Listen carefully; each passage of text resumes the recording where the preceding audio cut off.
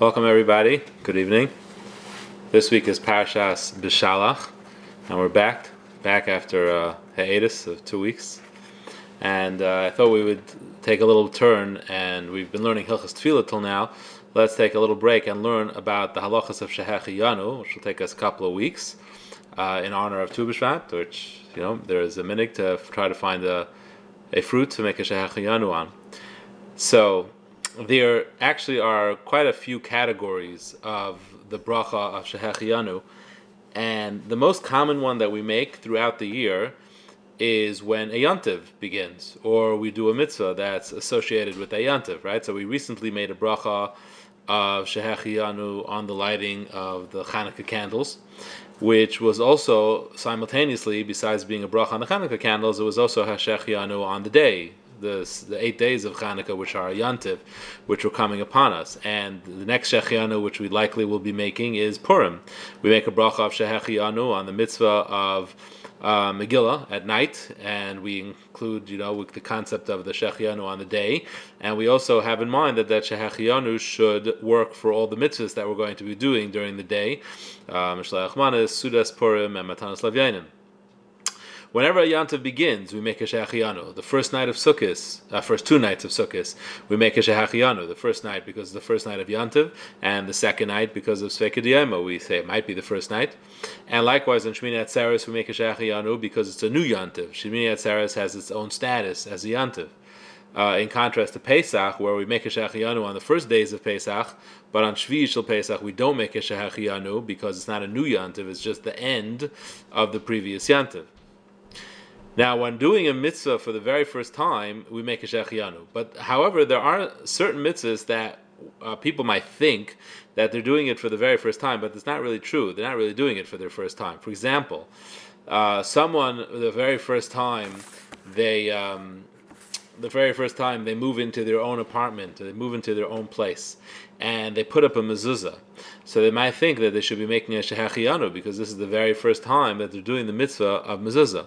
But that's not really true, because wherever you live, even if you're not living in your own home, but if you're living in your parents' home, but you have your own room, and it's your room, then essentially you're the one who's obligated a mezuzah. The obligation of mezuzah is the person who's living there, even if he doesn't own it, but the person who is living there with permission, obviously. The person who's living there, he's the one who's obligated, he or she is the one who's obligated a mezuzah. And even though you weren't the one to put on the mezuzah, that doesn't make a difference. The mitzvah of mezuzah, we keep simply by having it on our door. It's actually the best investment for mitzvahs that we can have. Every single mezuzah gives us a mitzvah every moment while it's on the door. So, in truth, it might be the first time that we're putting up a mezuzah, but it's not the very first time that we're keeping the mitzvah of mezuzah. Another example is that I get asked this often by a young woman, a kala, when she gets married and she lights Shabbos candles for the very first time. So she wants to know, should she make a Shehecheyanu on lighting Shabbos candles? But it's the same thing. It's true, this is the first time she's lighting her own Shabbos candles, but from the day of her bas mitzvah, and men as well, for the day of bar mitzvah, we have been obligated in lighting Shabbos candles. We're all obligated to light Shabbos candles. The woman of the house who lights the Shabbos candles is doing it on behalf of all of us. She's being mitzi all of us in that mitzvah. So we have been doing this mitzvah for every Shabbos of the year since the day we became mechuyev in mitzvahs. So although the kala, this is the first time she herself is performing that mitzvah, it's not actually the first time she's done that mitzvah. It's just the first time she's doing it on her own. Nevertheless, there are those that hold that you could make a Shehecheyanu, being that it's the first time you're actually doing it, you're on your own, unless obviously she might have done it as a girl if she was alone somewhere for Shabbos. But what's interesting is that being that it's a question, so what I often advise is to make a Shehecheyanu on all the other opportunities to make a Shehecheyanu a kala has. A kala generally has beautiful new clothing for Shabbos Sheva Brachos, or she has new candlesticks, I imagine, for that she just received. So you can make a Shehecheyanu on either of those. So essentially she can just make the Shehecheyanu then and have in mind to cover for her new clothing or all the new presents that she got. And this way you can kill 2 birds with 1 stone, so to speak. There's an interesting discussion whether a bar mitzvah bacher should make she'achiyanu the first time he puts on tefillin, and it's a great topic for a bar mitzvah pshetel, should you ever have to compose one. That's a very interesting topic. We don't do it, but it's a very interesting discussion. Why not? It's beyond the scope of today's shir. One time though that we do make a she'achiyanu on the first time you do a mitzvah is hafrashas chala. So that if the first time a girl does hafrashas chala, or a man for that matter, the first time you do the mitzvah of hafrashas chala, you actually should make a she'achiyanu. Now, if a girl is being mafresh chala, for her to do the mitzvah, it actually has to belong to her. Because if it belongs to her parents, then she's just their shliach. She's just their proxy. They're doing the mitzvah. She's just doing it for them. So if, let's say, it would be a beautiful thing, after a girl turns bar mitzvah, or when she turns bas mitzvah, she wants to be mekayim the mitzvah of challah, so her mother would gift her the dough, so it's actually hers, and then she could be mafresh chal for the very first time, and she could make the bracha of she'achiyanu before performing that mitzvah. It's a nice way to start off being a bas mitzvah. Now, this is all the category of she'achiyanu that applies to yomim tovim and mitzvahs.